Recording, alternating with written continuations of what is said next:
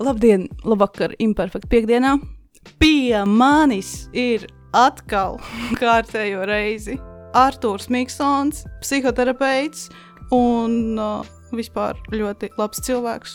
Un mums šodien būs ļoti nopietna saruna. Sveicināti. Sveicināti.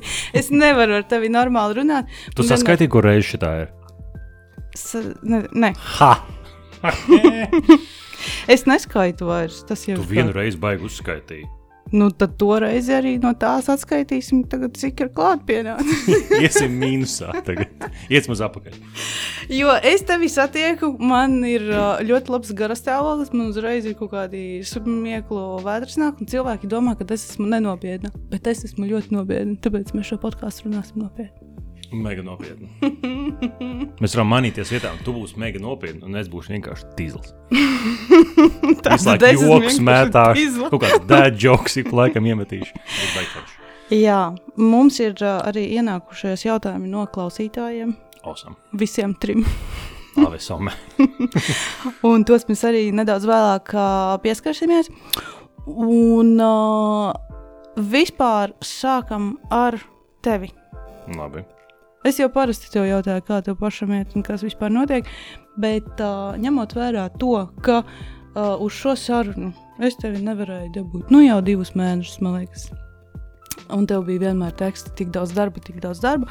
Man radās sajūta, ka tev ir daudz darba. Ej, nu! Tagad tā ir, jā. Bet īstenībā atklāsies tā kā tās memes foršās, ko var internetā atrast, kad klausies, varbūt izjām ārā apūzies, man baigie plāni, bet nākamā bilde, kur sēžam sagas ar kaķu blakus un skaties Netflix. Man ir baigi daudz plānu. Jā. Un es 2 mēnešus, tā darīju. Tā tu darīji, jā. Nu, īstenībā ne, bet tā kā mēs principā parasti ar tevi rakstām vakaros podcastu, tad vienkārši ir tā, ka es sāku vairāk cienīt savu laiku. Un šis nav kvalitatīvi pavadīts laiks? Nē, ir. Dievu dēļ. Nesāc taisīt drāmu. Nē, vairāk par to, kad mēs šodien mazliet pieskarsimies arī izdegšanai, un pāris reizes arī pats līdz viņai es nonācu, un tad bija tā, kad es nešķiroju. Nu, teiksim, pagājuši gadu vai aizpagājuši gadu, teiksim, ja tu man būtu rakstīt, es atrastu jebkuru brīvo laiku, kur brīvs ir pēc 6-7 maucām. Nepadomājot, hei, varbūt man tajā dienā tur ir vairāk pacientu lekcija, varbūt es būšu saguris, vakarā nekāds, hei, kas man nākamajā dienā ir, kāda nedēļa vispār aizpildīta ir būs. Brīvs ir, maucām, daram. Bet kāpēc tas tā bija? Tev bija jaunības maksimālisms, un tagad tu esi palicis vecs un garlaicīgs? Es nezinu, vai bija maksimālisms, tas gan jau bija agrāk.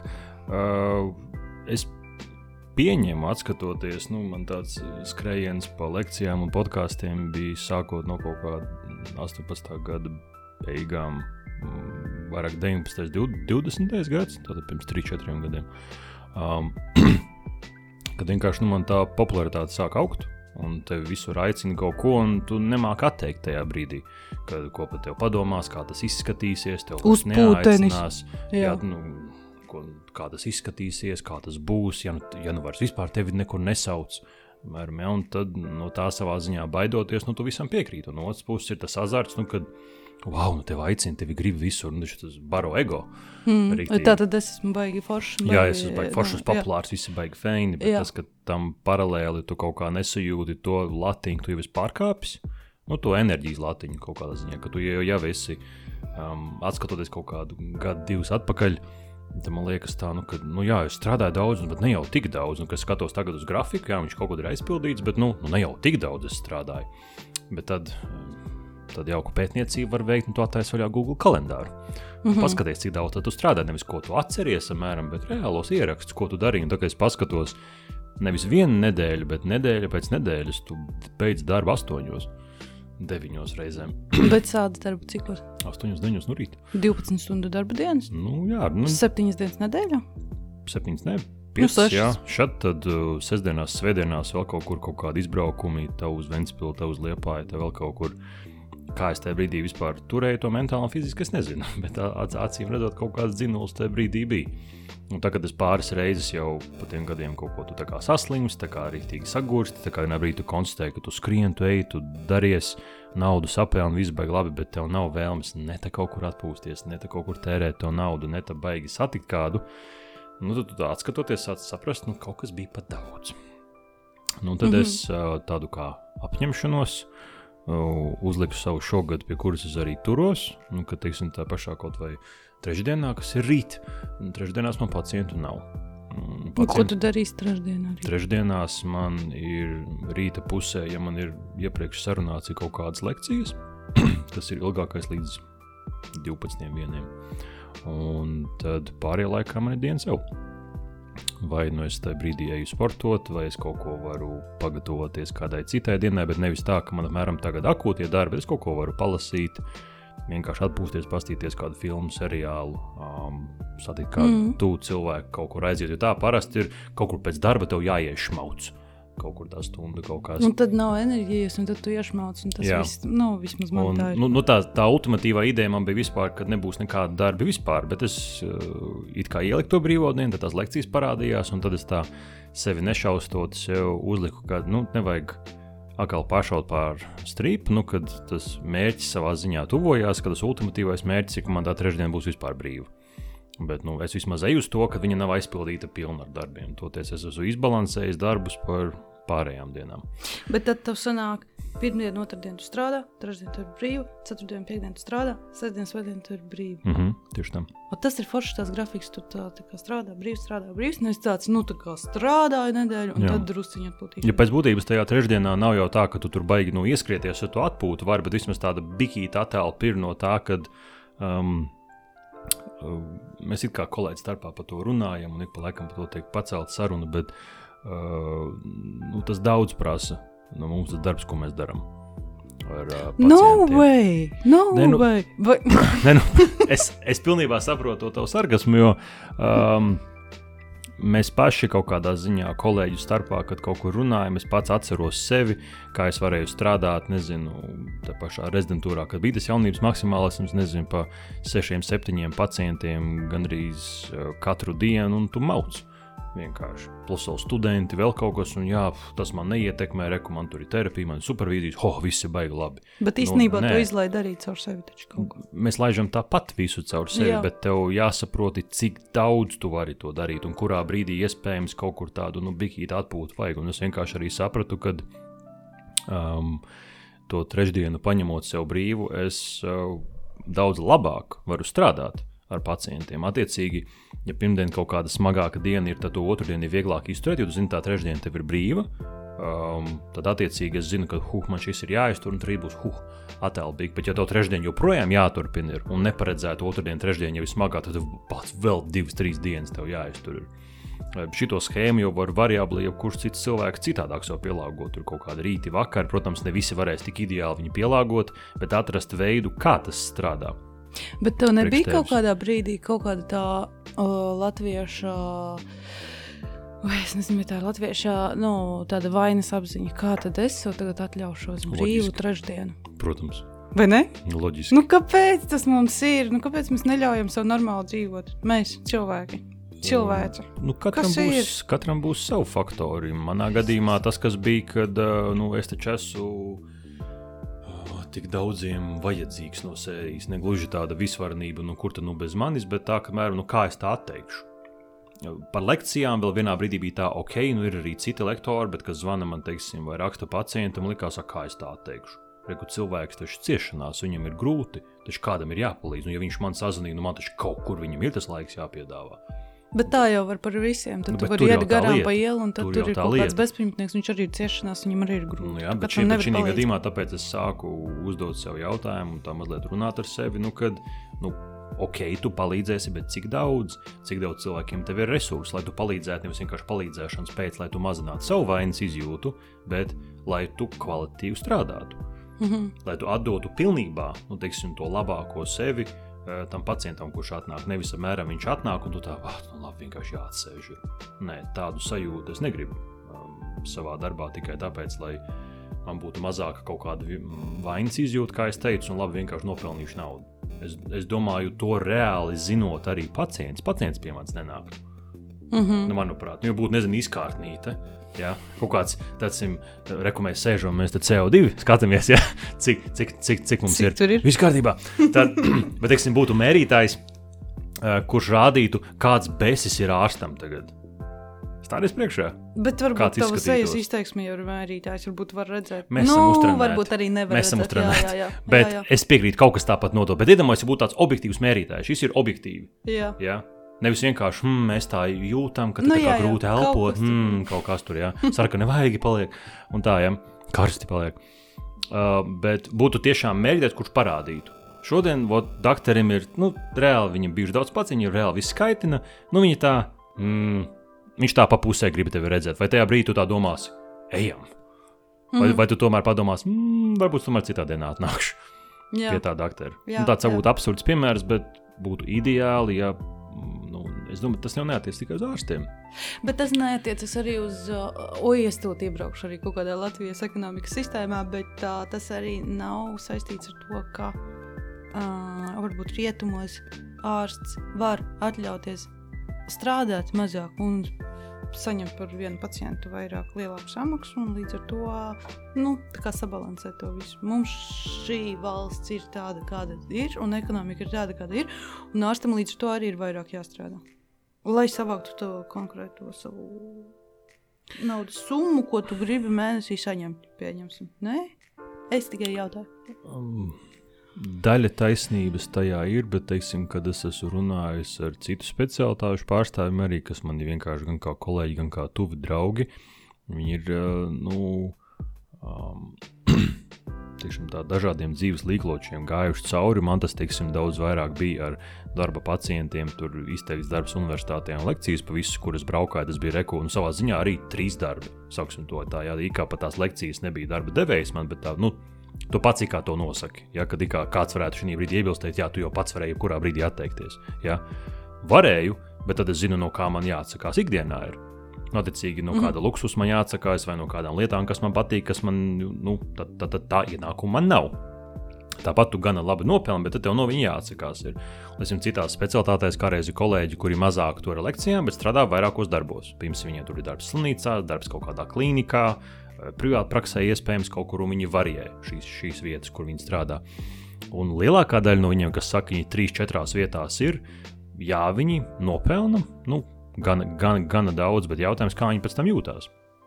Lielākā daļa, kas ir nonākuši līdz gana labām atziņām, atzīst, ka viņa labāk tagad strādā 2 vietās, pilnvērtīgāk, jā, varbūt saņem mazāk, bet viņi ir mazāk stresā, viņi ir mierīgāki, viņi pilnībā iztiek ar to, kas ir. Jā, es piekrītu, tas nav pilnīgi visam personālam.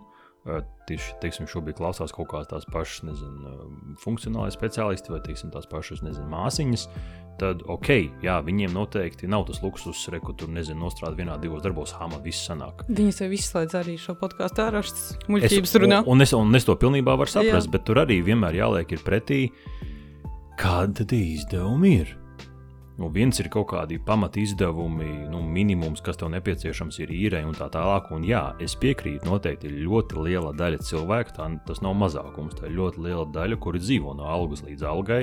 Viņam tiešām jāstrādā ir vairākos darbos, bet jāskatās vienmēr pat pacienti, kas man bijuši cauri gadiem ir, mēs radām sev liekus apgrūdinājumus, bez kuriem mēs varētu iztikt. Finansiālus? Dzīves kā tādus, tā skaitā finansiālos. Kaut kādas vērtības, ko mēs gribam sasniegt, pirkumus, ko mēs gribam izdarīt, dzīves līmenis, kuru mēs gribam sasniegt, tad, teiksim, dzīves veids, kā mēs dzīvojam, attiecībās, kurās mēs dzīvojam, lielākā daļa no tām ir izvēles. Vienkārši. Man ļoti patika, nesen sāku lasīt, ik pa laikam man ir ieteikts tāds autors Irvins Jaloms, kurš ir psihiatrs un psihoterapeits arī un grupa analītiķis. Un viņš saka, ka viņam ir vairāk tāda aspekta, kad pie viņa pacients atnāk terapijā, par ko viņam būtu jāvienojās, lai terapiju uzsāktu. Viņš uzskata, ka viens no primārajiem faktoriem, lai terapija vispār strādātu, pacientam ir jābūt apziņai un spējam reflektēt par faktu, kad viņš nosaka savu dzīvi. Viņš varbūt ir nonācis dzīves likstās kaut kādās, no kurām ir grūti šobrīd ļoti tikt ārā, bet konceptuāli ir jābūt apziņai, es nosaku savu dzīvi. Ja atnāk pacients, kurš stāsta, nē, tie ir apstākļi, tur ir tas, tur šitas, un par savu dzīvi uzņemties atbildību, viņi negrib, terapija vienkārši nestrādās. Sapratu, jā. Tāpēc, ka terapijas mērķis ir izprast pēc būtības, kā tu līdz šīm izvēlēm nonāc. Nevis apmēram pateikt tikai tu esi vainīgs un punkts, bet kā tu vari iespējams izdarīt citas izvēles uz priekšu. Jo man viens terapeits stāstīja, kā viņš man teica, ka cilvēks vispār tikai pēc kaut kādas 10. terapeita apmeklēšanas reizes pats sadzird vispār, ko viņš pats sevi sāk sadzirdēt, jo pirms tam viņš stāsta visu kaut ko viņš pats ir tā kā sadomājis, uzlicis sev visas tās maskas un paternus un kā viņš dzīvo, un tikai pēc kaut kādām sarunām, es nezinu, varbūt tā nebija tā reize, viņš pats sāks sevi dzirdēt. Par reižu skaitu noteikti var diskutēt, bet liela daļa taisnības tajā ir, jā.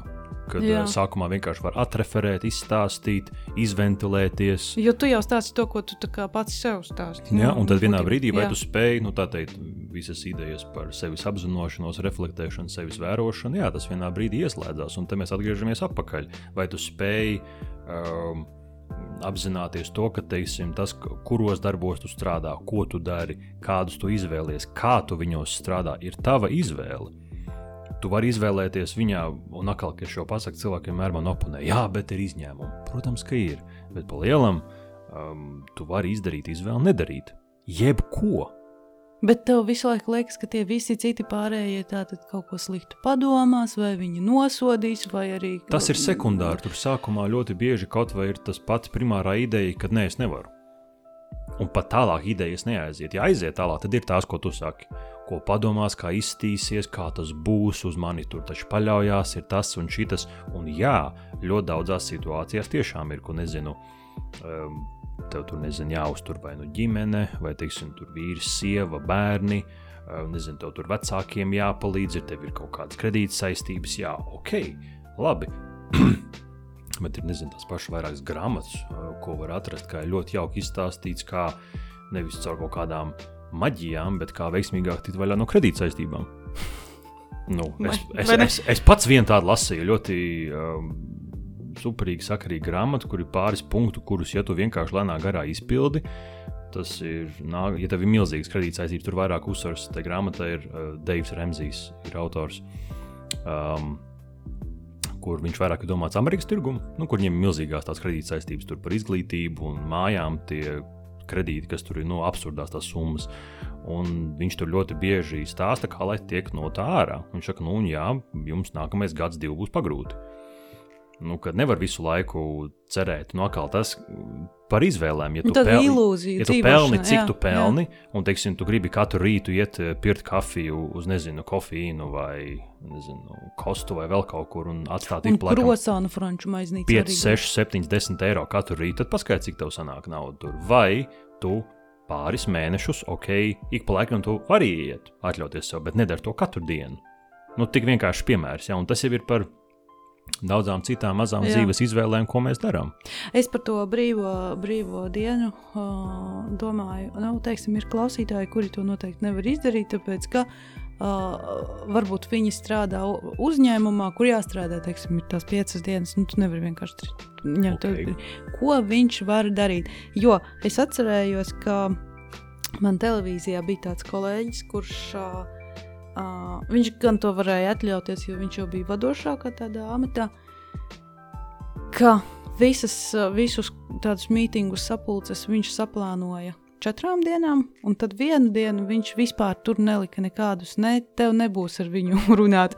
Var sakot, viņš tajā dienā viens pats sēdēja savā kabinetā, darīja savas lietas, tur sarakstīja papīrus, kas jāsaraksta, nosūtīja e-pastus, bet verbāli nekomunicēja ar cilvēkiem. Okay. Un man liekas, ka tā arī tāda forša prakse, jo tāda raustīšanās, ko mums iemācīja arī Covid, ka tu visu laiku esi pieejams un davai pēc pusstundas saslēdzamies Zoomā, šis viss jau arī ir tāds nogurdinošs. viņš veic tādas mistiskas korekcijas, tas zooms, no viens puses tādu konstanto pieejamību radot, kaut gan viņi jau pirms tam mums ir bijusi kaut vai caur, Messengeri, WhatsApp un tā tālāk. Jā, bet tādā ziņā, ka ja tev kāds kolēģis, pieņemsim, saka, tad satiekamies pēc stundas zoomā, tev ir nedaudz tā kā nērti viņam atteikt, kāpēc nē? It kā jā, bet īstenībā es to neesmu ieplānojis. Bet exactly, tas, kur mēs diemžēl saistam kopā divas lietas, apmēram, ka tas, ka tu atrodies mājās, ir kaut kā vienlīdzības zīme brīvam laikam. Tur nav saistības nekādas. Jā, vispār. Bet to vēl cilvēki nav sapratuši. Diemžēl jā, bet, teiksim, noteikti kaut kādi cilvēki, kuriem, pieņemsim, mājās nav, tur suns un 2 vai 3 bērni, jā, viņiem bija brīvāk atrast šo laiku, bet tas tāpat nenozīmē, ka, ja tev mājās nav bērni, tev viss ir vienkāršāk. Kāds sakars? Tikpat labi iespējams, tev mājās ir, labi, tur vīrs, 2, 3 bērni un suns, vēl tev 2 kalpones ir. Ko es zinu? Es jau nezinu, un mēs balstamies tikai uz kaut dienu mainīgo, ka tas padara dzīvi vienkāršāku, un tāpēc davai satiekamies pēc stundas zoomā. Līdz ar to man nepatīk, teikt konkrētu modeli, kā rīkoties, jo tas iespējams tiešām nav pielietojams viņu darbā, tāpēc es runāju konceptuāli par to, ka ja tev ir sajūta, ka tu kaut ko vari vispār mainīt savā dzīvē kā tādā, tad tu meklēsi variantus, kā to darīt. Taču, diemžēl, mums ir iemācīts paudžu paudzē, nododot, ka tev izvēļu nav. Jā, jo, tas tik nodots no vecākiem. Strādnieki, tas ir no vecākiem nodots bērniem, ka tev nav izvēles. Jā. Es visu nosaku. Es nosaku tavā vietā. Es tavā vietā lemju. Un tad, kad tam bērnam pēkšņi ir 18, 20 gadi, tad mēs runājam par kaut kādām Z, Y un vēl kaut kādām paudzēm, kas paši nezin, ko viņi grib. Ties, kāpēc? Tāpēc, ka tu neesi devis iespēju viņam izdarīt laicīgi izvēli, sākot jau no 3-4 gadu vecuma. Un rēķinoties ar sekām, kas būs, ja tu šo izvēli izdarīsi? Kas būs tad, ja tu nesaņemsi kaut ko? Kas būs tad, ja tu nofēlosi kaut ko? Un tur mēs aizjām divās galējībās. Vai mums ir visatļautība, tu vari dabūt visu? Nē, tu nevari.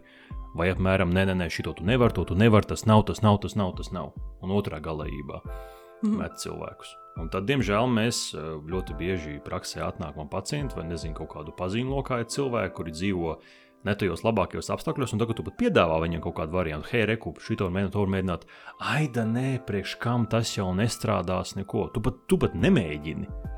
Tātad tu sēdi savā žultī, savā sulā. Savās domās, savās izjūtās, savā cietumā tu tur sēdi, un tu neko nemaini īsti. Attiecīgi, katram cilvēkam ir labāk zināms, kas tad ir viņa tie stresējošie faktori, viņa atvieglojošie faktori. Ok, ja tu strādā darba dienu no 9 līdz 5, un tu to nevar mainīt, fine, iespējams, tu var mainīt kaut ko iekš šīs dienas. Kā tu organizēji savus darbus, kad tev ir sazvani, kad tev ir ēpasti, kad tu dari šito, kad tu dari to, nospraud kaut kādas robežas tur. Tā, kad tu atnāc mājās, ko tu tad dari? Vai tu esi viens pats, vai tu esi attiecībās, vai tev ir bērni, vai tev par vecākiem jāparūpējas ir, vai tev ir suns, vai tev ir kaķis, ko tu dari ar šo visu? Vai tu uzņemies pats visu sevi, vai tu visu laiku bubinies par to, ka tev neviens nepalīdz, bet tu nevienam skaidri nepasaka, ko tu vēlies? Vai kaut kādu izvēļu rezultātā, tā ir otra galējība pacientiem, kas man atnāk, kas savu izvēļu rezultātā paši līdz galam sev to neatzīstot, ir nonākuši tādā ķēpīgā situācijā, kur viņi, biežāk tās ir sievietes, kuras ir nonākušas specifiskās attiecībās, kur, mājās 1, 2, 3 bērni, ar vīru attiecības tur ir nekādas apmēram, kopīga laika interešu nav, pašas vienmēr izbesītas, pašas visu uzņemās, pašas visu dara, bet besās par to visu, bet īsti neko nemaina. Tad terapijā, kad mēs nonākam, ne jau apmēram, mans uzdevums ir pateikt, halo, kur tu nonāci, bet mēģinām saprast, kā tu tur nonāci. Un tad, kad tu saproti šo konceptu, ka es pats tur nonācu, jo tajā brīdī man bija kaut kādas idejas, kamdēļ es tur gribu būt, kamdēļ es gribu būt ar šo vīrieti, ar šo sievieti kopā, kamdēļ es gribu bērns, kamdēļ es gribu māju, kamdēļ es gribu kredītu, kamdēļ es gribu šo pozīciju darbā, kamdēļ man viņu vajag. Un tad, kad tu šo saproti, tad tu mēģini izdomāt, vai tas, kur es esmu, es kaut kā varu savilkt galus kopā, vai man kaut kas ir jāmaina. Vai šīs pārmaiņas būs sāpīgas, visticamāk. Viņas būs nepatīkams, viņas būs grūtas. Jā. Bet vai tu gribi kaut ko mainīt savā dzīvē? Ja jā, tad jāiet kaut kam cauri. lēnā garā. Šķiršanās procesam. Teiksim tā, mēs bieži vien kolēģiem šito arī esam runājuši, tas ir beigās. Kāpēc beigās? Sākumā būtu jāmēģina mainīt kaut kas pašās attiecībās. Bet tūlīt mēs atkal aiziesim vīriešu-sieviešu attiecībās, bet es par to... Bet, ok, labi. Ja mēs tagad padomājam atkal, ir tas 21. gadsimts, tās sieviešu vīriešu lomas, un atkal mēs to visu tur varam runāt. Mēs esam runājuši riņķi un apkārt. Riņķi un apkārt esam runājuši. Man liekas, tā ir mana iekšēja problēma, tāpēc mēs viņu ceļam ārā. Nabaka klausītāji. Garās terapijas. Un publiskas. Jā, un kad mēs esam šobrīd tādā situācijā, ka sieviete pati var visu. Pati var nopelnīt, pati var sevi apgādāt, pati var būtībā tā ir. Un tāpat laikā, tā kā tu saki, mājās ir bērni un kas tur vēl nekas, viņa tur arī grib būt tā pati sieviete. Pati labākā arī tur. Nu, lūk, un te jau praktiski, piedodas tev pārtrauc, sākās jau tā problēma, vai tu uzņemies atbildību par to, kur tu esi. Bet iedomājies, ko tad viņa darīs? Tad viņa izdomās, tad es sākšu pa vakariem cept rabarbarmaizes tādā rūtainā kleitā un rosināt šo tas sievišķību. Un ko tad tas nozīmēs to, ka tas vīrietis ienācis sapratīs, man te baigā sievišķības enerģija mājās, man jānes vīrieša mamuts iekšā ir. Nu tā kā, kurā brīdī tad... Kur tu šito izlasīji? Iedomājies. Kurā brīdī tad tur mainīsies? Kaut kas var mainīties. Un kā tad tas strādā? Nu, ja es pieņemsim... Tas nenotiks, sāksim to no vienas reizes. Tieši vienas rabarbarmaizes tas nenotiks. Ne, labi, joki pie malas, tas, protams, no vienas rabarbarmaizes nenotiks tieši tāpat kā tā, nezinu, pirmais vārds, kas nāca prātā sūdvedra, bet pēc būtības tā diezgan nepatīkama situācija, kur tas pāris ir nonācis, vai pat darbā, kur tu esi nonācis. Tu nezini, ka tev nepatīk kolēģi, tev tur nesanāk, tev tur uzkrauts, viss kaut kas ir. Tu jau nenonāci dienā tur. Tas ir lēnā, garā nedēļu, mēnešu, gadu process, kā tu tur nonāc. Neviens jau attiecības nesamaitājās dienas laikā. Un pat tie, kas saka, reku tur bija viens notikums, nemuldiet. Tad notikumu ķēde ilgā laika posmā, kas nav risināta līdz tam. Vai attiecības, kas ir aizgājuši galīgi gruntē, var labot? Ne visas, protams. Un liela daļa, jā, beigsies ar šķiršanos. Bet kamdēļ ir ieteicams sākumā tomēr viņās kaut ko mainīt? Numur 1, iespējams ir kaut kas tāds, ko mēs līdz tam paši daram, ko mēs nejūtam, kas attiecības ietekmē. Nu, attiecīgi mēs varam būt tie, kas visu laiku reku skaldu un valda, bieži vien tās sievietes varbūt, kas reku visu nosaka un reku vīrietim neko neļauj darīt. Nu, tā ļauj viņam darīt. Ar visām viņa kļūdām un tā tālāk. Reku, tev paliks laiks pašai kaut ko darīt, forši. Čaļiem tas pats. Kas, teiksim, man atnāk vīriešu terapijā to pašu. Saka, reku, viņš ir iedzīvojies attiecībās, kur viņš apmēram visu dara un sieva mājās neko. Saka, bet kurš to pieļāva? Kā tu nonāci līdz tam, ka tu uzņemies pats visu par darbu, par māju, par bērniem? Kā tu līdz tam nonāci? Bet viņš varbūt par to sapņoja, ka viņam būs tāda skaista sieva, kas sēdēs lasīt žurnālus un nagus krāsot. Sākumā noteikti, bet vienā brīdī viņš laikam saprot, ka viņš to realitāti ierauga, ka viņš to īsti vairs negrib. Tad tu lēnā garā vari to sākt mainīt. Vai tev mainot to otrs arī kaut kā pielāgosies, mēģinās mainīt, sapratīs, ka nē, jūs tomēr gribat būt kopā un kaut ko pierīvēsties viens otram var būt. Ja nē, tad nē. Tas pats ir darbā. Tu vari, protams, katrā darba vietā, kur tev nepatīk, pateikt, ejiet jūs visi nafika un aiziet. Bet iespējams nonāks nākamajā darba vietā un tu darīsi to pašu. Un atkal ejiet visi nafika. Bet tieši tā. Un tas pats ir attiecībās. Tu iespējams vari kaut ko darīt šajās. Neatcerēšos autoru, Čoms man stāstīja, ka viņš bija klausījies kaut kādu podkāstu, kur kā reiz tas bija minēts kā piemērs, kur atnāk sieviete, tur bija kaut kāds vai nu pie mācītāja, vai bija kaut kāda tur austruma gudrā, un saka, tur viss viņa attiecības, viss viņa ies prom, viņš tāds pak. Nu, kad varbūt drīzāk, šajās attiecībās, kur tu jau esi tagad, ja? Nu, kā būtu, ja tu vienkārši uzskatītu šīs attiecības kā treniņu laukumu? Aiziet tu var jebkurā brīdī. Nu, ja tu domā par šķiršanos jau, tu vari sakramēt koferu un iet projām. Ja jau tas ir tik dziļi tavā prātā jau, tad tu vari izmantot šīs attiecības kā treniņu. Uzvedies citādāk, mēģini kaut ko teikt, dari, skaties, vai tas cilvēks kaut kā reaģē, mainās līdzi. Jā, protams, varbūt gan daudz situācijas, kur mēs to darām, bet pretī cilvēks, kurš nereaģē uz to. Ok, Tā kā tu saki, tu tur nezinu. Sēž tāds poker face. Tu nezinu, tu cep šitādu rabarbermaizi, tādu rabarbermaizi, un cilvēks vispār nereaģē uz to.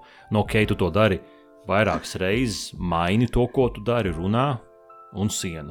Nu, nav. Ok, bet tad tu zini priekš sevis. Es mēģināju, es piedāvāju nedēļu, 2 mēnesi, 2. Nekas nenotiek, nekas nemainās, bet es tad mēģināju, un es zinu, kā ir kaut ko darīt, mainīt. Nevis, reku, nekas nemainās, es eju projām. Tad nākamajās tas pats jau notiks. Tu vari sev ļoti skaisti iestāstīt, ka nākamajās es darīšu citādāk. Kam tu muldi tagad? Bet tad sanāk, ka mēs visu laiku satiekam vienu tipu cilvēkus savā dzīvē, ja, atkal atkārtojas tas pats Neobligāti. Mēs varam satikt viena tipa cilvēku. Tā kā nevis satikt, bet pievilkt. Tas laikam jāsaka. Satikt vai pievilkt vienalga, tas rezumēja tāds, ka mēs atkārtosim neapzināti iepriekšējos attiecību patērnus. Kamēr mēs nebūsim apgūši mācību. Jo cilvēks nāk kā mācību. Es nezinu, tajā austrumu gudrībās laikam iebrauc šobrīd jau. Zin kā, tas cilvēks varbūt pat ir mācība no tām austrumu gudrībām. Bet tā problēma jau ir tāda, ja tu nesaskati, ko tu pats dari, vai kā tu reaģē uz otru, tad tu jau neko neiemācies.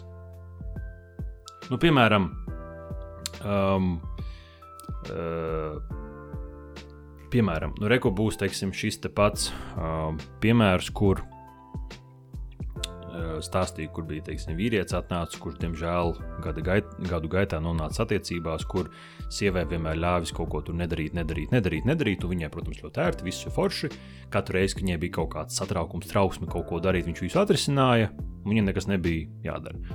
Un pēkšņi, teiksim, šīs attiecības viņš izbeidz. Ja? Šī sieviete satiek, teiksim, jaunu vīrieti kaut kādu. Ja viņa satiks tādu pašu, kurš visu laiku atkal dara viņas vietā, viņa neko jaunu neiemācīsies, jo tas pats jau notiek, kas iepriekš notika. Tad iedomāsimies, ka viņa satiek vīrieti, kurš vienā brīdī, tu kaut kurš arī neko nedara. Nē, kurš kā reiz saka, davai, tu kaut ko dari un es kaut ko. Un viņš nedara viņas vietā. Viņš kā reiz dod viņai telpu, ka, pamēģinu, es to palīdzēšu, vai kā, vai striktā pasaka, nē, sorry, tas ir tavs pienākums, tas nav mans. Tad šī brīdī visticamāk, ja viņi ir iegājusi modelī, kad vīrietim taču man ir, es taču sieviete. Vai ne? Viņam taču man ir šitas tas jādara. Tad pat, ja tā mācība ir atnākusi viņai, kad, hei, tu esi patstāvīga, tu vari, jūs varat sadalīt kaut kā lietas, ja? Kad, ja tu gribi, tu vari dzīvot attiecībās, kur vīrietis tev visu dara, it's fine, tu vari, bet tam būs sekas kaut kādas, vai tam būs kaut kāda ēnas puse. Bet ja tu zini, ka tu tāds attiecības gribi, ja nē, tev atnāk šī dzīves mācība, tas vīrietis, ar kuru tev ir... dzīves mācība, kuru jums ir līdzīgi nosprausts robežs un tā, teiksim, tāda vienlīdzība attiecībās ir, bet tev liksies, nē, kā man šito vajag. Un tā mācība tev aizies garām, jo tu redzi citādāk to attiecību modeli. Piesaistītu to Juri vai nē, tas jau ir sekundāri. Bet jautājums, kā tu izrēģē? Juris vēl tagad domā, ko viņš bija saticis, kas tas tāds bija. Juris klausās un domā, par ko mēs tagad runājam. Un te tas pats jau ir darbā. Tas pats jau ir darbos. Kad tu nonāksi atkārtoti kaut kādās darba vietās, būs vienas, kuras vai komplementēt, domāt, ka tas tā kā sakrīt ar tavām prasmēm, ko tu dari un visi forši, vai tu atkārtoti nonāksi darba vietās sakritības kaut kādas pēc vai pievilkšanās pēc, kur tu vienā tajā pašā problēmā būsi. Un vai tu spēj laicīgi saprast, ka, teiksim, šeit, teiksim, nedod man izvērsties, vai, teiksim, šī gadījumā kaut kā baigi tiek likts visu uz vienu cilvēku, un es kaut kā esmu tas, kurš vienmēr paņem uz sevi. Vai tu vari saprast, kā tas strādā? Šī gadījumā, ja tu to saprast īsti nevar, tad tu atkārtoti nonāksi darba vietās, kur notiks viens un tas pats, un attiecībās, kur notiks bet ja, viens un tas pats. Piemēram, es tur tagad nonāku vienā darba vietā, man tur ir kaut kāds valdonīgs priekšnieks. Pieņems. Nonāku otrā darba vietā, atkal valdonīgs priekšnieks. Trešajā atkal. Es tad brīdī saprotu, tā tad vaina manī jāmainās. Un ja es sevi iekšēji kaut ko samainu, tad es nonāku 4. darba vietā. Tur it kā pēc būtības arī ir valdonīgs priekšnieks, bet viņš mani redz citādāk, jo es no sevis staroju citādāku informāciju. Un viņš līdz ar to uzvedas citādāk? Šeit būtu jānodala. Nu, tas, ka tu nonāc 3 darba vietās, kur ir valdonīgi priekšnieki. Labi, divas pieņemsim. Var būt pilnīgi 3-4 tās darba vietas. Tad man uzreiz ir jautājums. Vai ka tu ej uz kaut kādām šīm darba intervijām vai kaut ko, un tur ir šis priekšnieks, kurš intervē, tu uz kaut ko norieģē, un attiecīgi tu spēj radīt acīm redzot iespaidu. Tad, māju sajūta uzreiz. Šis manējais. Iespējams. Vai otrs, nenoliedzami, ir specifiskas jomas, kur tad priekšnieki ir vairāk. Ir specifiskas darba jomas, ir specifiskas sfēras, kur būs tādi specifiski individi. Tas bija kā piemērs, vai piemēram... Nē, tīri par to, kā mēs tur varam nonākt. Bet jautājums ir jau no pirmās reizes, kad mēs tur nonākam, kā mēs reaģēsim uz to, kas tur notiek. Ja es man tas nepatīk, vai mēs uzreiz pakļausimies, vai mēs tur, teiksim, uzreiz pakļausimies, vai mēs visam piekritīsim, vai tieši pretēji mēs tur oponēsim un taisīsim tagad, revolūciju, kaut kādu mainīsim visu uzņēmumā. Kā mēs reaģēsim tur? Ja būs variants, kur apmēram es ļauju sev kāpt uz galvas, runāt pretī es nevaru, es tagad visiem izdabāšu, būšu super labiņš, viss būs jauki. Dabiski, ka tāds valdonīgs priekšnieks to izmantos. Kāpēc viņam to neizmantot? Es nesaku to tāpēc, kā labu lietu. Tāpēc, ka viņš ir labs cilvēks, varbūt iekšā sirdī. Valdonīgi diez vai. Es, protams, mazliet kā sarkasmu saku par to, ka valdonīgā priekšnieka vai priekšnieces uzdevums viņa psihē ir būt valdonīgam. Valdīt pār visiem. Man konkurentu nav, man opozīcijas nav. Es nosaku visu, tepat nekādas atļautības nav. Nekur. Dabiski viņi nošķērēs visu pilnībā. Jautājums ir, vai tu ļausi ar sevi tam notikt. Tas pats ir arī attiecībās. Šitie visi teksti, kas apmēram tur ir toksiskas attiecības. Toksiskas attiecības? Šis ir vienkārši debīli. Kas tas ir? Toksiskas attiecības. Tas ir 99% tagad Instastorija. Viens ir toksiskas attiecības, otrs ir narcis, šitas ir narcis, un trešais ir, kas bija trešais? Atcerēšos. Jauni hashtag jātaist. Jā, bet lūk, mēs esam nonākuši pie mūsu klausītāja jautājuma. Viens no mūsu 3 klausītājiem ir uzdevis jautājumu. Var sakot, klausās sarunas, un liels paldies par šīm sarunām. Tev jau uzreiz saku. Un jautājums ir par cilvēku tipiem attiecībās. Var sakot, sievietē stāsta, ka ir šeit klusētāji, tad ir emocionāli inteliģentie, un tad ir tādi kā es, kā viņa, kas tur klaigā un, laikam, izstāsta visas savas vainas. Un sanāk, ka viņas tā otra puse ir tas klusētājs, kurš aizver durvis, aiziet projām, viņa paliek bez atbildes. Strīda gadījumā. Un viņa gribēja, lai mēs bišķi parunājam par to, kur tam ir sakne, kur tie tipi tādi rodas, kāpēc mēs viens esam tāds un otrs šitāds. Un ko vispār darīt, un lai mēs par pasīvu agresiju bišķi arī vairāk pastāstam pasīvu agresiju, tā kā klusēšanas pasīvu agresiju. Šajā konkrēti jautājumā tur ir baigi daudz aspektu, kuri būtu jāķitā, bet viena no lietām vienkāršāk, ko var atbildēt, ir kas veido šos cilvēku tipus. Nevar teikt 2 lietas, ir vairākas, bet pamatā numur 1, ko es stātu visās lekcijās, ir cilvēku temperaments. Tas ir respektīvi bioloģiski, kas mūsos ir ielikts, kāda ir mūsu stresa reakcija, cik mēs esam, tā teikt, aktīvi, neaktīvi, vecos terminus lietojot holēriski, flegmatiski, sangvīniski un tā tālāk. Tas jau ir old school? Viņi īsti nav korekti lietojumi šobrīd, bet ir idejiski, lai cilvēku saprastu. Bet runāja par temperamentu, to var ņemt vērā. Attiecīgi, vai tu esi ekspresīvāks nevis uzvedībā, bet tīri tā primitīvā iekšējā reakcija uz stresu kā tādu. Kāda ir. Daļa no viņas mēs pat varbūt nemaz nejutīsim, viņi notiks tīri šūnu līmenī, mums, teiksim, tādu sprādi, bet viņi pēc tam jau var pārvērsties uzvedībā, manierē un tā tālāk. Tad tā ir viena lieta, ko mēs piedzimstam un ko mēs arī nomirstam. Viņa dzīves laikā nemainās. Viņa vienkārši ir. Protams, vide kaut kur mazliet viņu var pastumdīt, bet praktiski minimāli. Otra lieta, kas tam nāk pa virsu, ir, kā mēs šo temperamentu pielietojam. Tur nāk pa virsu vide. Vai viņi šo temperamentu potencē, vai viņu bremzē, vai attīsta, kuras stiprās puses ir, vai viņas izceļ, neizceļ, kuras vājās puses ir, kā viņas pieņem un tā tālāk. Nu, tas biežākais piemērs, ko es saku, ja tev ir divi tādi bremzīgāki, lēnāki vecāki, tādi mierīgi pēc temperamentu. Viņiem piedzimst, kādreiz draugu lokā ir, tāds ļoti temperamentīgs bērns. Nu, tā, ka vienkārši spridzeklis un tā kā čekiņš, nezinu, no Arābijas būtu atbraucis. Tāpēc, ka viņam jāsajauc ir tas klimats noteikti. Atkal es no kodiem austrumiem. Jā, tas ir no austrumiem, bet nē, tur ir vienkārši ģenētiska mutācija un viss. Un viņš vienkārši ir daudz aktīvāks. Un šeit ļoti bieži jautājums, vai vecākiem pietiek zināšanu un emocionālās inteliģences saprast, kad, varbūt jāizvērtē kaut kādos gadījumos vai speciālisti, bet ka tā obligāti nav patoloģija. Jā, protams, ir gadījumi, kur tur var būt, nezinu, kaut kāds psihisks kaitis vai kaut kāds fizisks kaitis, bet bieži vien tas vienkārši ir temperaments. Viņš vienkārši ir aktīvs pēc dabas.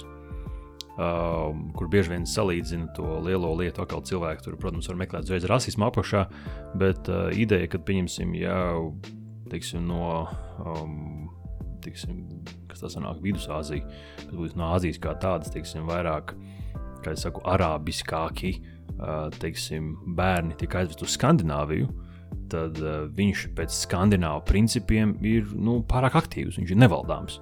Ja? Savukārt, ja tu paņem skandināvu bērnu un aizvedīsi uz Arābiju un noliks tur viņiem liksies, un ko tas bērns tik lēns ir. Un kāpēc viņš neskrien, kāpēc viņš nav tik ekspresīvs, kāpēc viņš nerunā, kāpēc viņš nedzied. Be happy. Jā. Un attiecīgi šī gadījumā, ja viņiem šo zināšanu vecākiem nebūs, viņi sāk šo bērnu mainīt. Tur nomierinies, sēdi, nedari to, nedari šito un pamēģinās vēl labāk.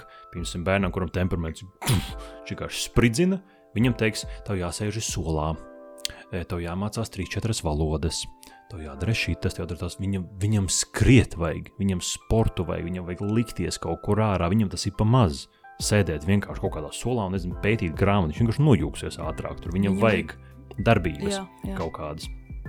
Un otrs variants tieši tās pats ir. Ja abi vecāki ir tādi temperamentīgi, iet, dara, ņemās, Bieži vien tīri dēļ ģenētikas nodošanas tālāk, bērns būs arī ar tādu aktīvu temperamentu. Bet ja viens vecāks ir tāds un otrs šī tāds, teiksim, viens ir aktīvs. Līdz tam es nonākšu, kad šī gadījumā, teiksim, abi ir aktīvi un piedzimst tāds lēnāks bērns. Viņam liksies, kāpēc viņa neiet, kāpēc viņš neiet, ejam. Un tas bērns tā kā nevajag, man ir labi, okei. Man nevajag baigi, un es negribu skriet tur un darīt. Tā, ka viņi ir tādi mierīgāki paši, viņi nav tik eksplozīvi. Un tad arī šī gadījumā var diezgan sabojāt bērnam priekšstatu, kad ar tevi kaut kas nav kārtībā.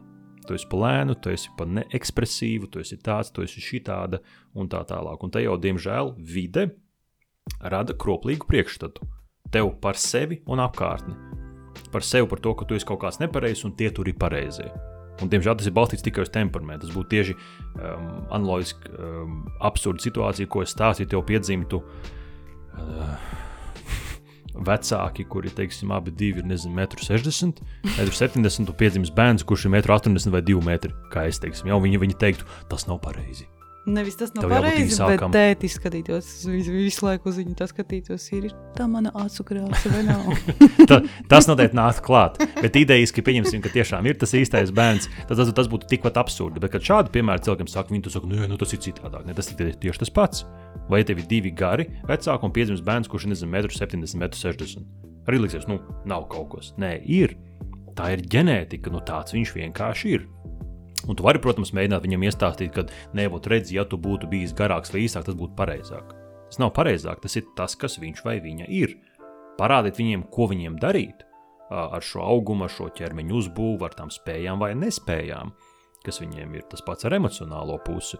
Un tad mēs pa dzīvi dzīvojam, par virsu šai dzīves pieredzē ir dažādas traumas, ko mēs pieredzam, lielākas, mazākas, varbūt pat tik tālu, ka mēs aizejam traumāt līdz kaut kādai vardarbībai, fiziskai, emocionālai, seksuālai vardarbībai. Tas pa virsu atstāja iespaidu, var nebūt šī vardarbība, bet dzīves pieredze kā tāda un kaut kādas traumas tāpat būs. Lielākas, mazākas būs.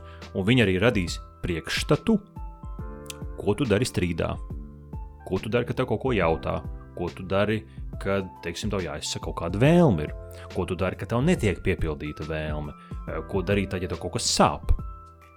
kāda ir tā reakcija? Bet, piemēram, ja mēs atgriežamies atpakaļ pie šī piemēra, pie šī jautājuma, šis otrs cilvēks novēršas, aiziet projām, nerunā, neatbild, aiziet. Viņš sevi aizsargā? Es sākušu no otra gala. Ar ko vispār es pieļauju, ka sieviete jautā. Sieviete jautā, jā. Ar ko viņi vispār iet pie viņa?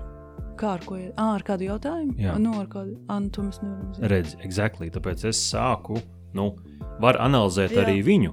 Jā. Tur varētu būt variants, ka jautājums, kāda ir izējas pozīcija. Ja viņa nāk un uzdod adekvātu jautājumu vai izsaka adekvātu vēlmu vai vēlas kaut ko attiecībās mainīt, viņš iet prom, tas ir viens variants.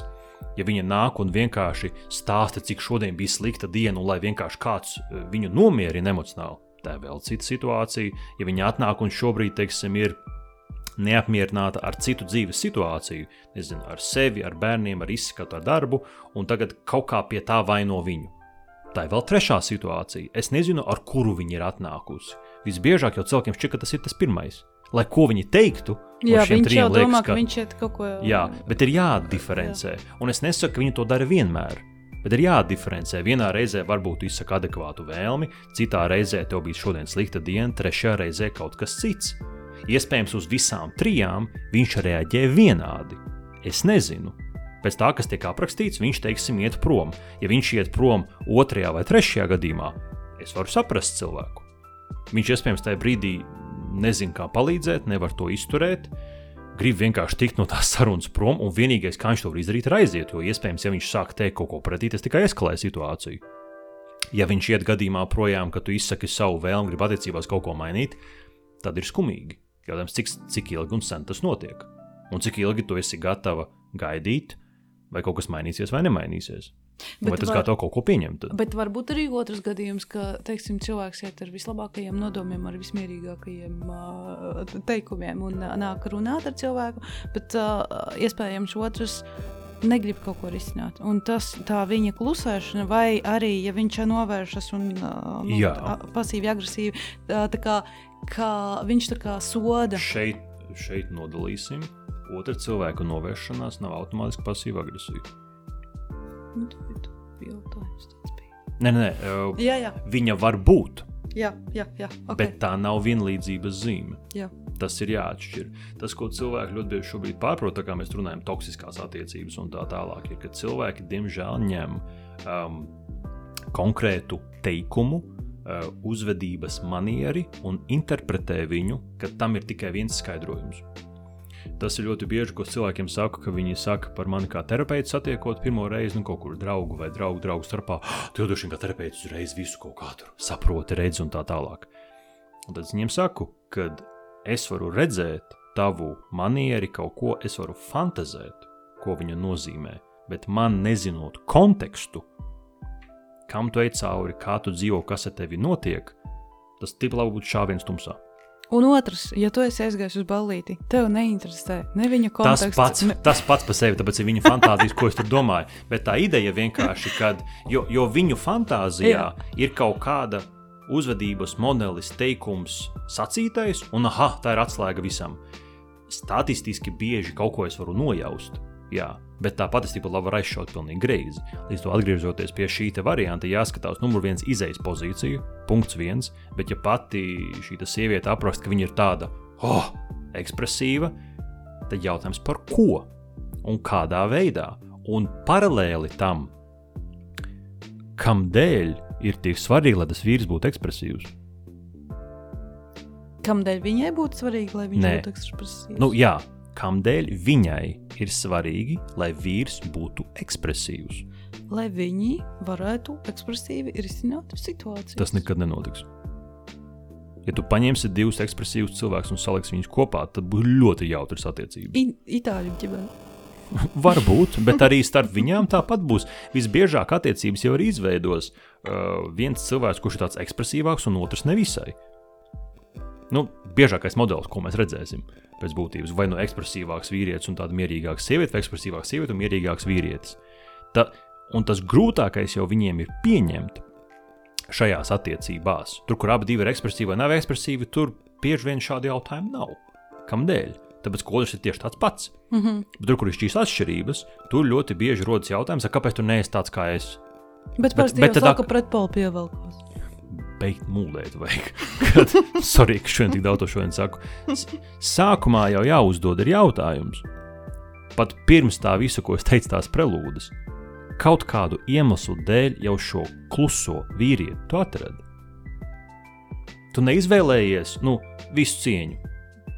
Sievietes var izvēlēties, kādu vīrieti viņi grib.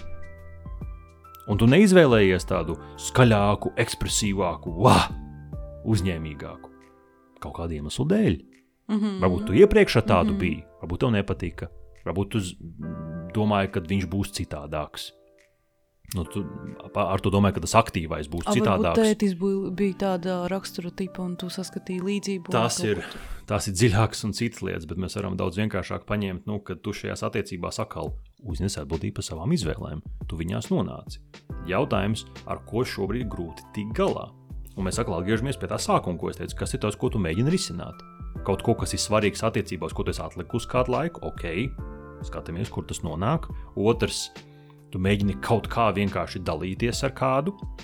Man ir gana daudz, bijušas sievietes, kuras atnākušas uz vizītēm, kuras stāsta līdzīgu scenāriju. Un tad mēs nonākam, kad izrādās, ka tas vīrs ir vienīgais, kurš vispār ir kaut kāda atbalsta persona viņām. Jo citi nevar izturēt. Nē, jo cits viņu vispār nestāst nevienu. Attaisnojot sevi un citus, kad tiem nav laika, ko tu viņi manī klausīsies, ko es to apgrūtināšu, bet tad es uzdodu elementāru jautājumu. Bet tad vīri apgrūtināt drīkst. Protams. Kam vēl vīrs ir vajadzīgs? Bet tu smejies, bet viņi tiešām daudz tā arī saka, bet mēs taču tuvākie viens otram, es saprotu. Bet tad sanāk jūsu draudzenei vai kaut kādam draugam ir iespēja izvēlēties, jums klausīties vienai, jūs jau viņus apgrūtināsiet, bet jūsu vīram nē. Tad sanāk, ja mums tuvāko cilvēku īstenībā vajadzētu visvairāk sargāt, mīlēt un lolot, bet mēs īstenībā to tuvāko cilvēku visvairāk kaut kādos brīžos, atkal, ja mēs neredzam, kad laika gaitā tās attiecības ir uzbūvētas tā, ka mēs visu ieguldījām tikai šeit. Tas pats, identiski tas pats, ko mēs sākumā runājam par darbu. Nav jau atšķirības. Tu ieguldies tikai darbs, reku nākšu vakarā no rīta, darīšu to, šito, pagād. Tu pārējos lauciņos dzīvē ieguldīji kaut ko? Nē, un tad tu atskārsti pēc brīdiņa, bāc, man nekā nav. Neviens ūdens glāzi nenes tajā pensijas vecumā. Jā. Un līdz ar to šeit, atgriežoties, ko mēs runājam par to pašu pasīvo agresiju, vienkārši klusēt un aiziet nav pasīvā agresija, ne obligāti. Varbūt situācijas, kur tas ir agresijas izpausmes veids, jā, it kā nerunāt un aiziet un nerunā viens ar otru tagad. Jā, tā var būt. Citos gadījumos tas ir savu robežu noturēšana. Citos gadījumos tā ir izvairīšanās no kaut kādas atbildības, Jā. Bet nevajag tik viennozīmīgi uz to skatīties. Ir plašāk tas lauks jāpavēr. Nevar arī likt cilvēkus tiešām kastēs. Tātad šis ir kaut kāds klusētājs, šī ir klaigātāji. Tīri pēc vienas, divām sarunām. Jā, ir jābūt lielāka bildē par procesu. Bet ar to mūsu jautājumi nebeidzās. Mums ir jautājums numur dos klausītājs. Kā risināt skaudības sajūtas un sāncensību un kā celt pašvērtējumu? Es īsti nezinu, vai tas ir domāts tīri no skaudības sajūtām, kas ir sociālā Instagrams, kas mūsdienās ir top tēma, kā es skatos visiem tur tādas bildes. Un man tā visi nav, un man skauž. Un tev uzreiz tiek uzdots kā celt pašvērtējumu, kā cilvēks saprot, ka tas ir no zema pašvērtējumu. Šī skaudība rodas. Kurienes rodas skaudība?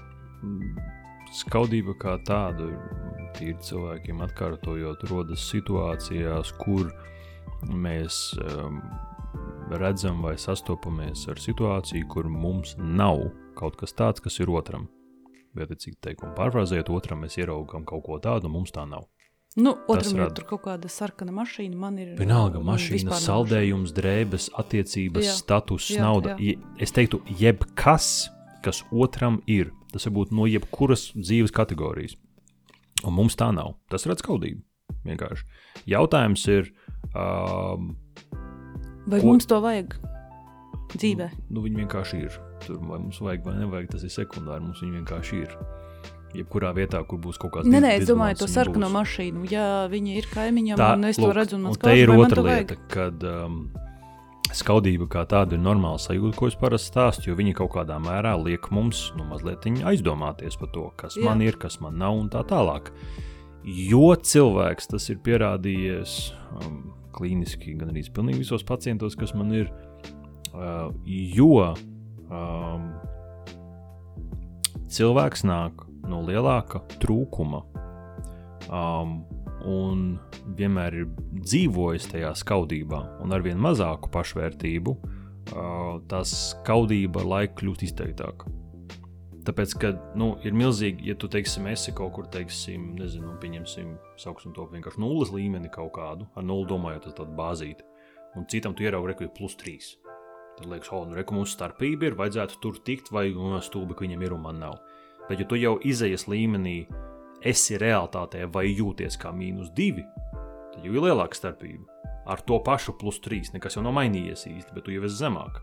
Ja tu esi jau -5, jau lielāka starpība. Bet, ja tu esi -15, tad tev nav tā, ka tev vispār rokas ir nolaidušās un tu jau saproti, Daudziem tā var būt. Un šeit atkal ir jautājums, vai tas -15 bija kaut kad, un tagad vairs nav, un tu to neredzi, ka tā vairs nav.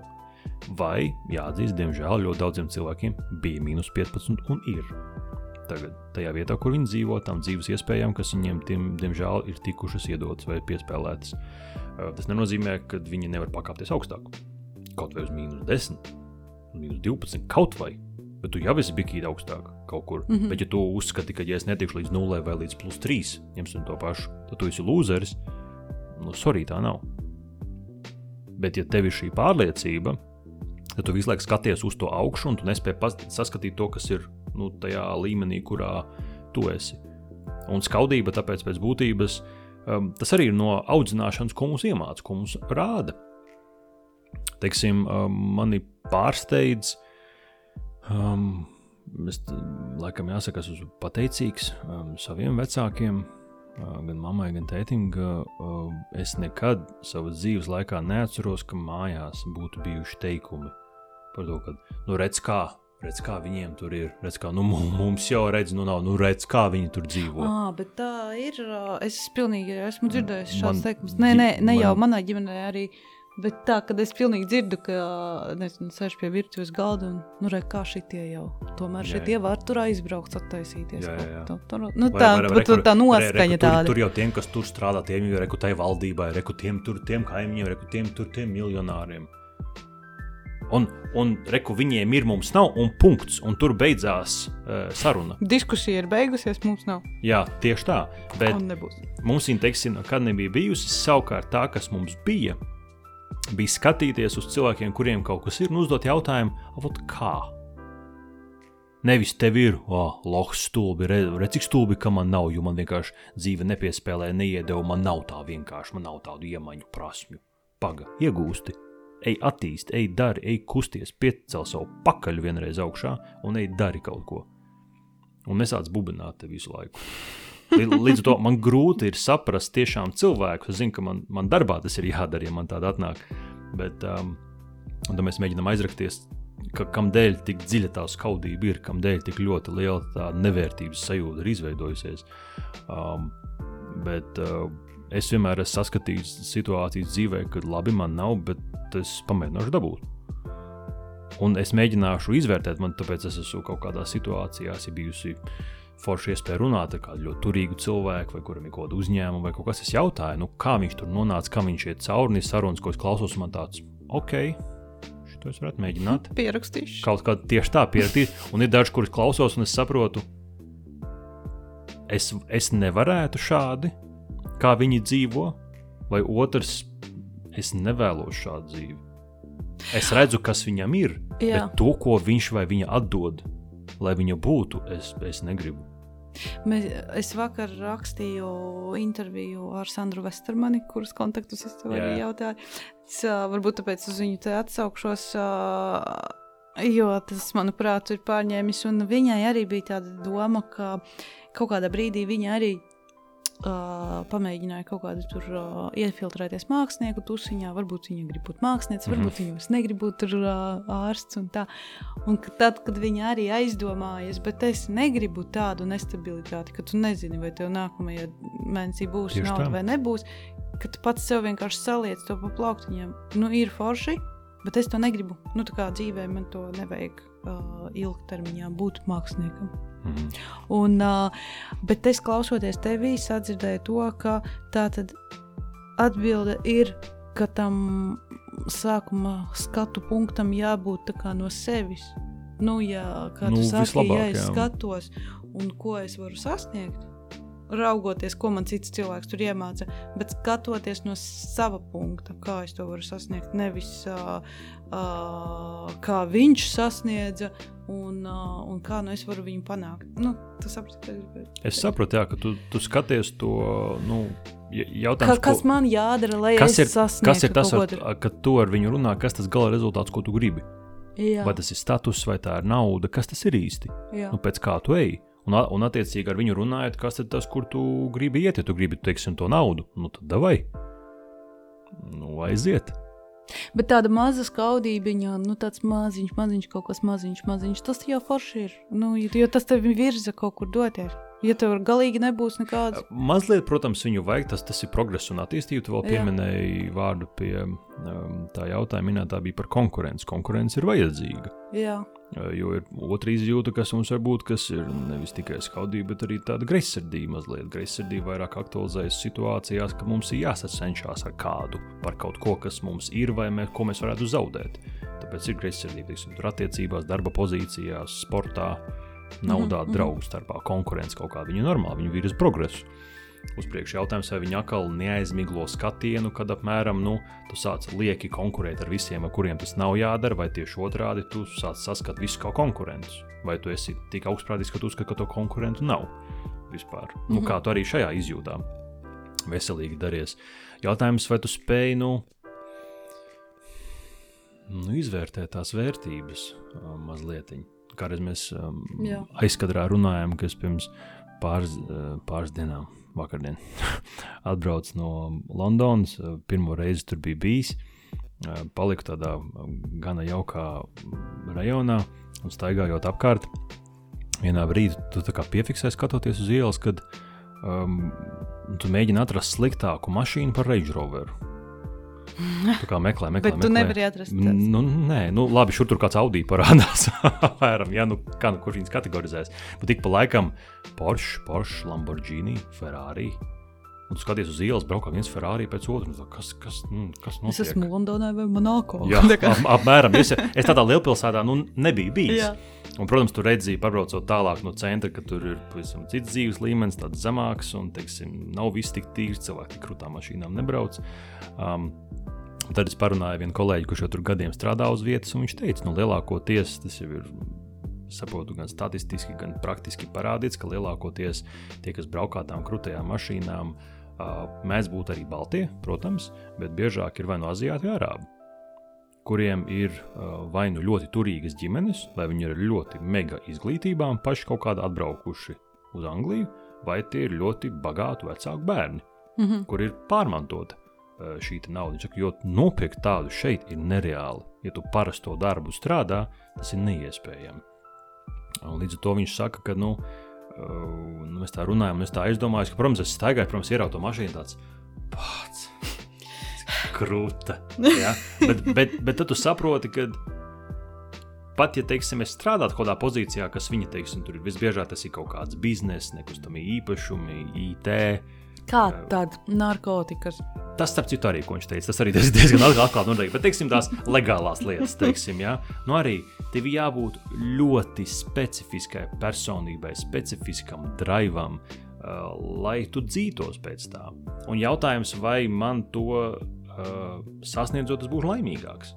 No šī, un tu forši pateici, no šī brīža manu skatu punkta.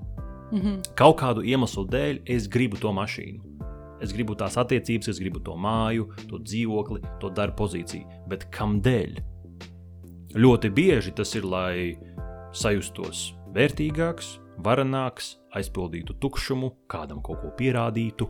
Bet vērtīgāks pats lūk sev vai vērtīgāks, teiksim, no vecākiem, kad jāpierāda vecākiem, ka es esmu rekurbojies. Tas ir tas, ko es teicu.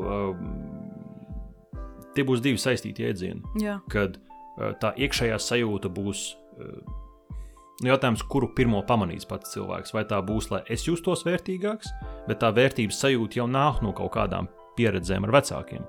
Pēc būtības, vai nu tiešiem vai netiešiem.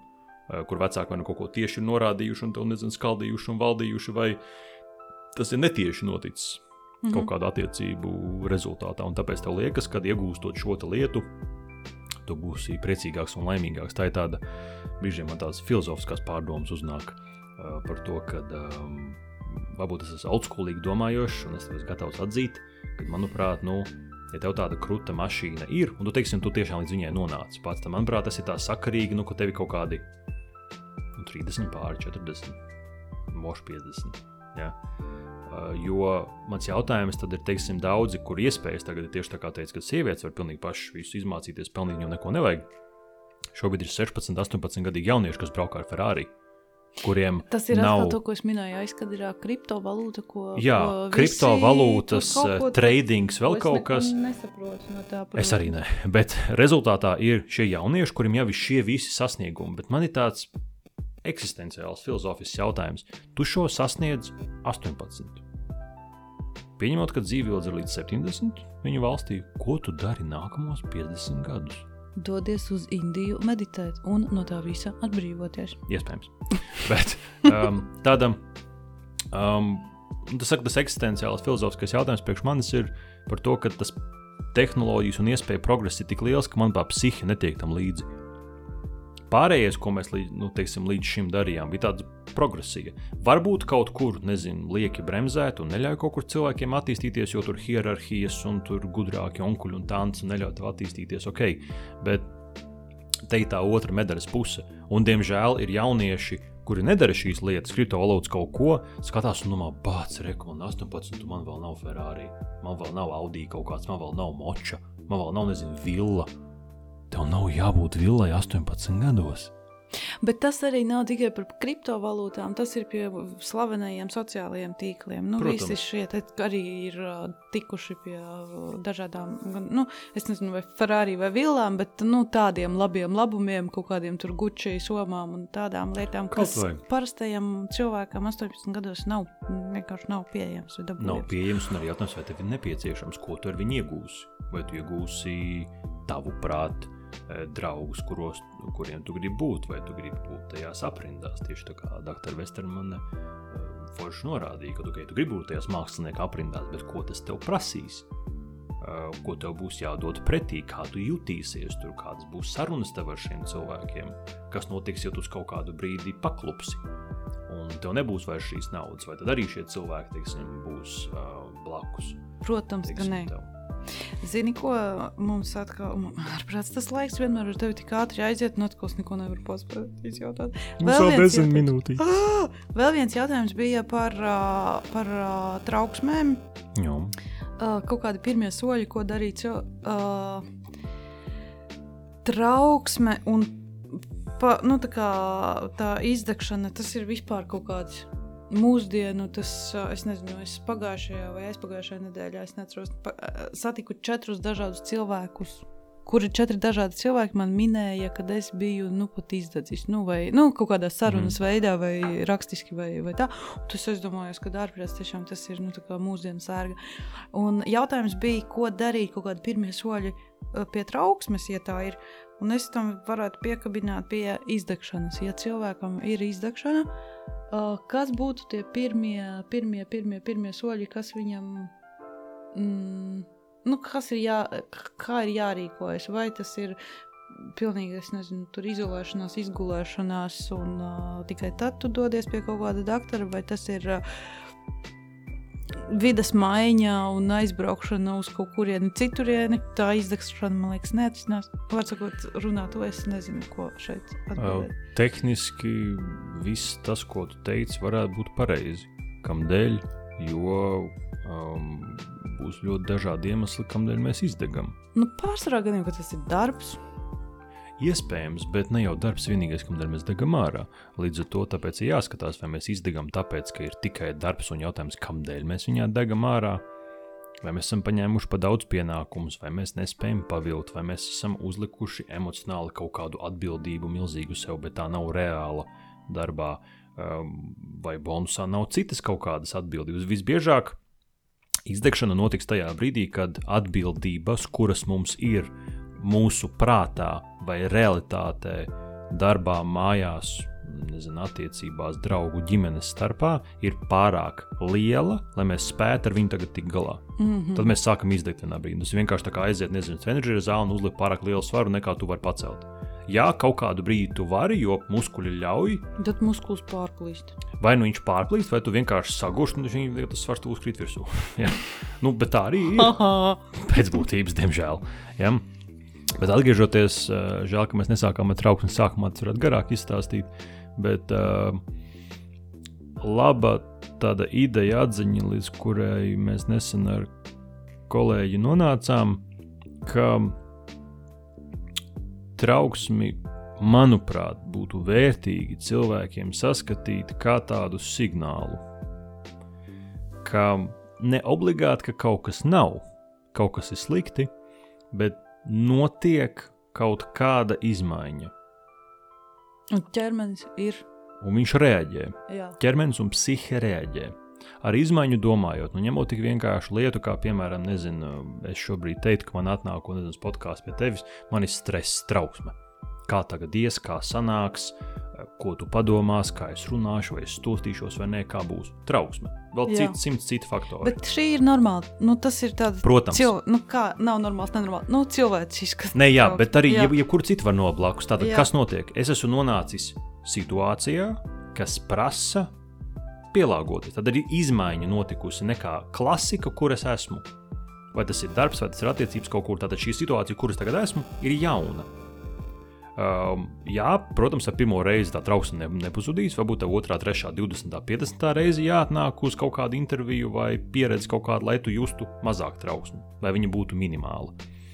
Problēma, kas notiek, ir, ka cilvēki šo tā nesaskata, ka tā ir norma, kuras tagad esmu atbilstoša situācijai un intensitāte, izrietot no tā, ko mēs runājām iepriekš. Temperaments, vide, traumas.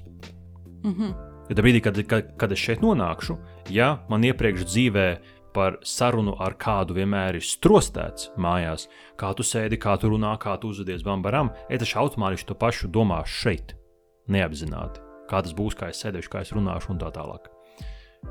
Kad tā trauksme parādās, diemžēl, tā kā mēs to uztveram tikai kā patoloģiju. Un ja viņi ir pa daudz, jā, tas ir patoloģisks līmenis. Mēs gribam tikt no viņas vaļā, kas ir saprotami. Tāpat kā ja tev sāp.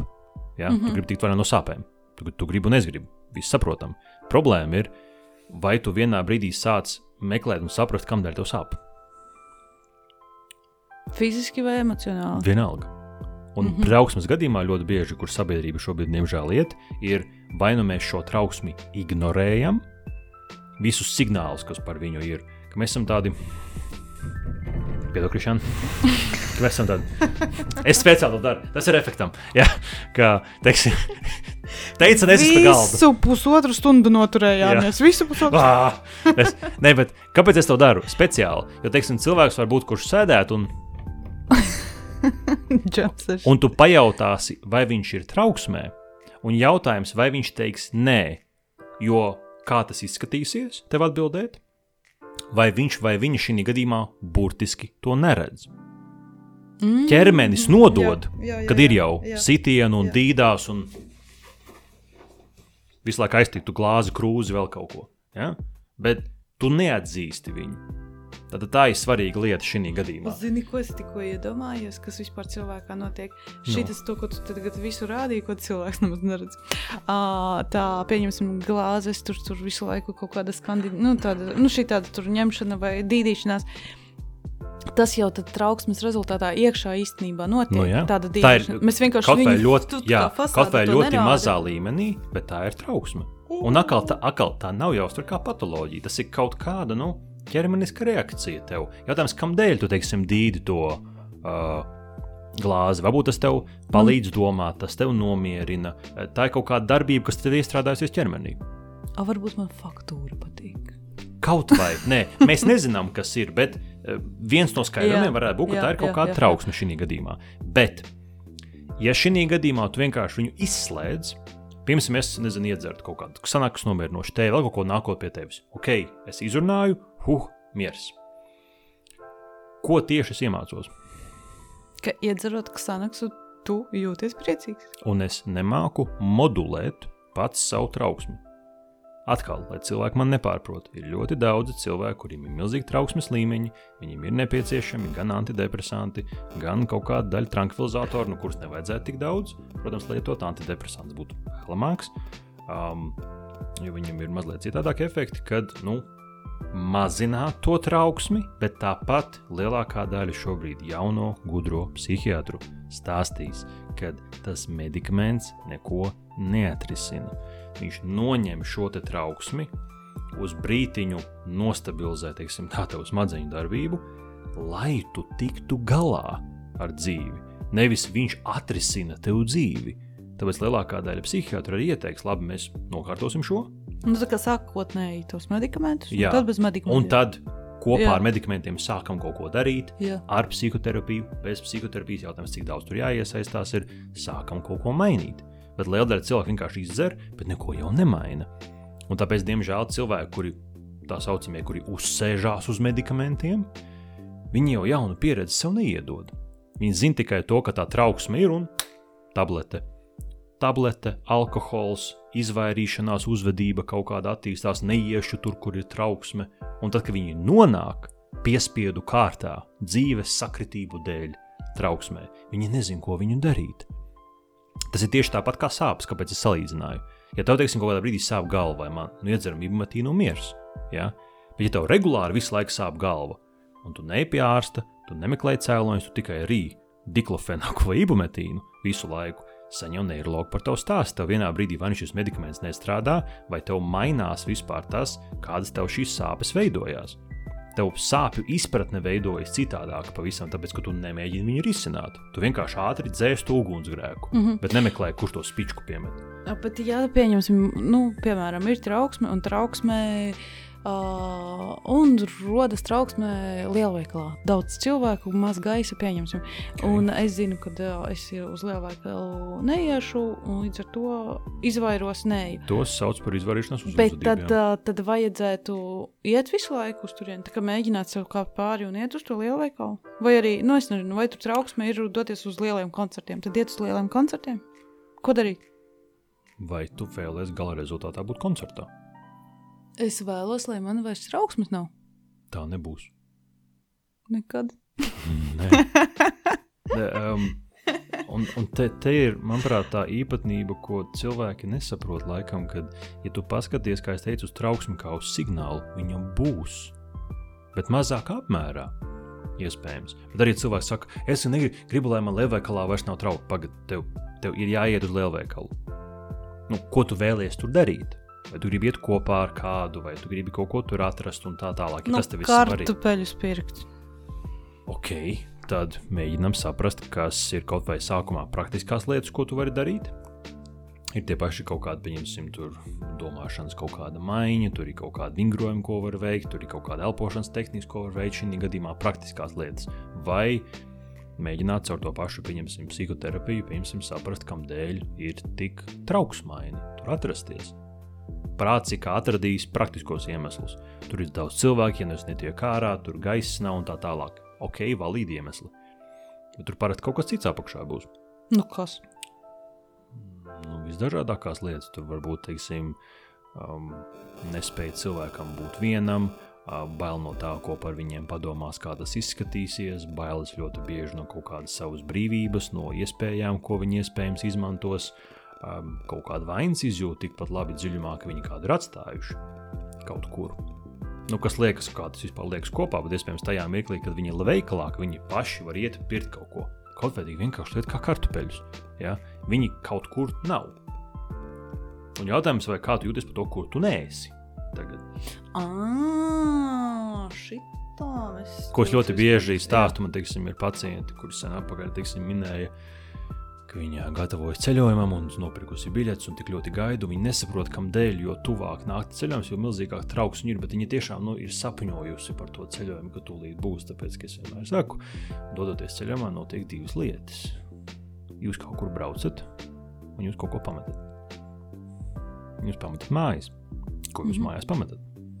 Vai jūs pametat bērnus, vai jūs pametat vecākus, jūs pametat kaut kādus darbus, kur jums liekas, bet jums nevarēs, vai jūs pametat kaut kādu piesaisti, drošību, atbildību kaut kādu, ko tad jūs atstājat.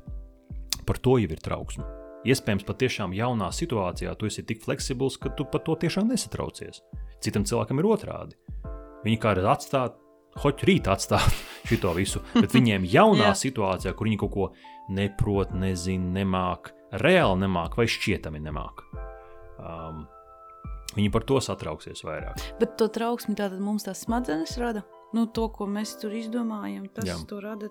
Tu vari sakot, smadzenes pie visu vienmēr ir vainīgas. Nu, lielākoties, ja tu gribi daudz sīkāk par trauksmi, tad noteikti būtu Dr. Vestermaņa jārunā, tur viņi daudz gudrāk. Es ar viņu vakar līdz 2 naktī rakstīju to interviju, es sagurusi jau no tām smadzenēm un neironu savienojumiem, es vairs nespēju to klausīties. Tātad, mums palika 3 minūtes, bet jautājums bija, ko darīt arī izdegšanas pie izdegšanas. Tā kā tie tādi... Sākums noteikti būtu tas, ko mēs tikko runājam, varbūt sāksim to kopēt to pašu trauksmi. Un ārpus viņas ne tikai trauksmi, bet jau kur arī izjūtas, kas tam nāk līdzi, mēģinam kaut kā sevi saprast. Mazliet labāk. Kuras situācijas, teiksim, man iepriecina, kuras sadusmo, kuras liek vilties, kuras rada milzīgu satraukumu, kuras patērē enerģiju, kuras man atjauno.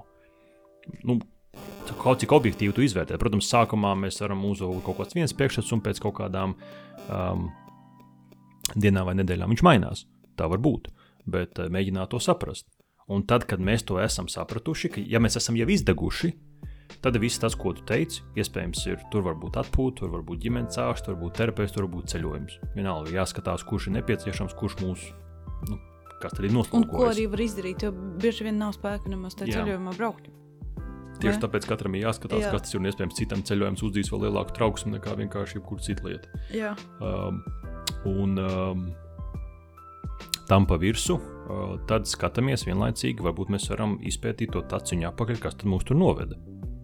Caur to trauksmi, caur tām atbildībām, caur tām grūtībām, kam mēs esam gājuši līdz tam cauri. Un varbūt mēs šo pirmo posmu, kā es teicu, darot, varbūt mēs pat spējam noķert to brīdī, kad mēs degam. Nevis esam izdeguši jau, ka mēs jau jūtam, kad bāc pa smagu paliek, bet mēs laicīgi noķeram to. Ja jau esam izdeguši un tad atskatāmies, bāc izdarīju šito, sākam uz priekšu ieviest. Lēnā garā, neuztaisam Ferrari. Mērķi, uztaisam maziņāku mazliet. Jā, nevajag uzreiz, tātad es esmu izdedzis, tātad no rītdienas es sākšu ēst veselīgi, sportot, un tā kā nevajag arī uzreiz kaut kādas vājprāt šeit es sevi kaut vai var minēt salikt. Kā piemēru par to, kad es, protams, arī varētu izvirzīt sev skaistu mērķi, tāpēc es sākumā teicu, ka es varētu izvirzīt sev skaistu mērķi, es 2 dienas nedēļā nestrādāšu. Tehniski sabīdo darbus, varbūt es arī varētu, bet es nezinu, kā tā darīt. Man vajag strādāt. Jā, es nezinu, kas tas ir. Es esmu pieredzis daudz strādāt, visu kaut kur līdz tam iedos 2 dienas, būs sākumā forši, skaista ideja. Viņas kaut kā dīvaini sāks aizpildīties ar kaut ko, līdz to dot sev, tāpēc teicu, es sev noktu 3 dienu brīva. Jā, tagad tur no rītiem ir tās lekcijas, kaut un sākumā bija plāns, lekciju tur nebūs. Ok, bet kāpēc tad viņas tur ieviesās piepaši tā rītā? Tāpēc, ka es esmu losis, Bet tāpēc atkal, bet uz priekšu es eju pamazām uz to, kad viņa būs brīva, bet tas sākuma posms jau ir, pacientu tur nav. Tātad nepārmest sev, ka tā ir neizdošanās. Vai redz, tu sev apsolini, tu neko neizdarīji. Nē, tu esi ceļā uz to, un te ir tas pats. Jo es jau atslogotāks tāpat tagad esmu, nekā es biju pagājušajā gadā. Lai to cilvēku to pašu varētu pastīties, ka tā neizdegšana nenozīmē tagad pēkšņi voilā, superīgākā kā schēma. Viņa var nebūt sākumā. Tur noteikti būs tāds angliski trial and error, mēģinājumi un vilšanās kaut kāda, kamēr tev sanāks viņu atrast. Tāda, diemžēl arī neizdegt ir jāiemācās. Un, lai to darītu, stūbiskā nezinu, bet mums ir jāiemācās atpūsties. To mums neviens nemāca. Par to vairāk Mums kaunina nekā māca. Mums māca strādāt, sasniegt, izdarīt, atpūsties nemāca.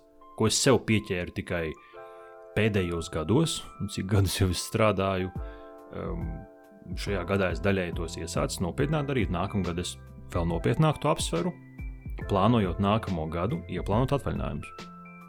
Es atvaļinājumā eju šeit un šeit. Vienalga, kāda līdz tam būs darbi, mēģināšu savilkt, izdarīšu to, un katru gadu es izvērtēju, kad man apmēram vajag.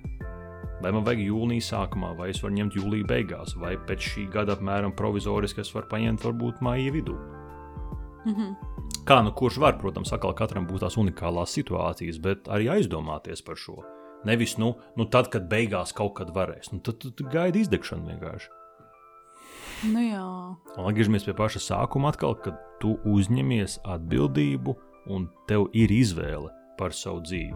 Ja tevi sajūta, ka, kā tie darbi saliksies, tad redzēs, kad atpūtīsies. Tad... tā parasti ir, es tā saku. Tā kā saliksies. Bet tad ir kaut kur dziļi apakšā sajūta, kad es nezinu. Un man arī diezgan ilgi tā ir bijis, redzēs, kā būs. Tātad sanāk, ka visi pārējā pasaule nosaka tavu dzīvi. Tas nav pareizi.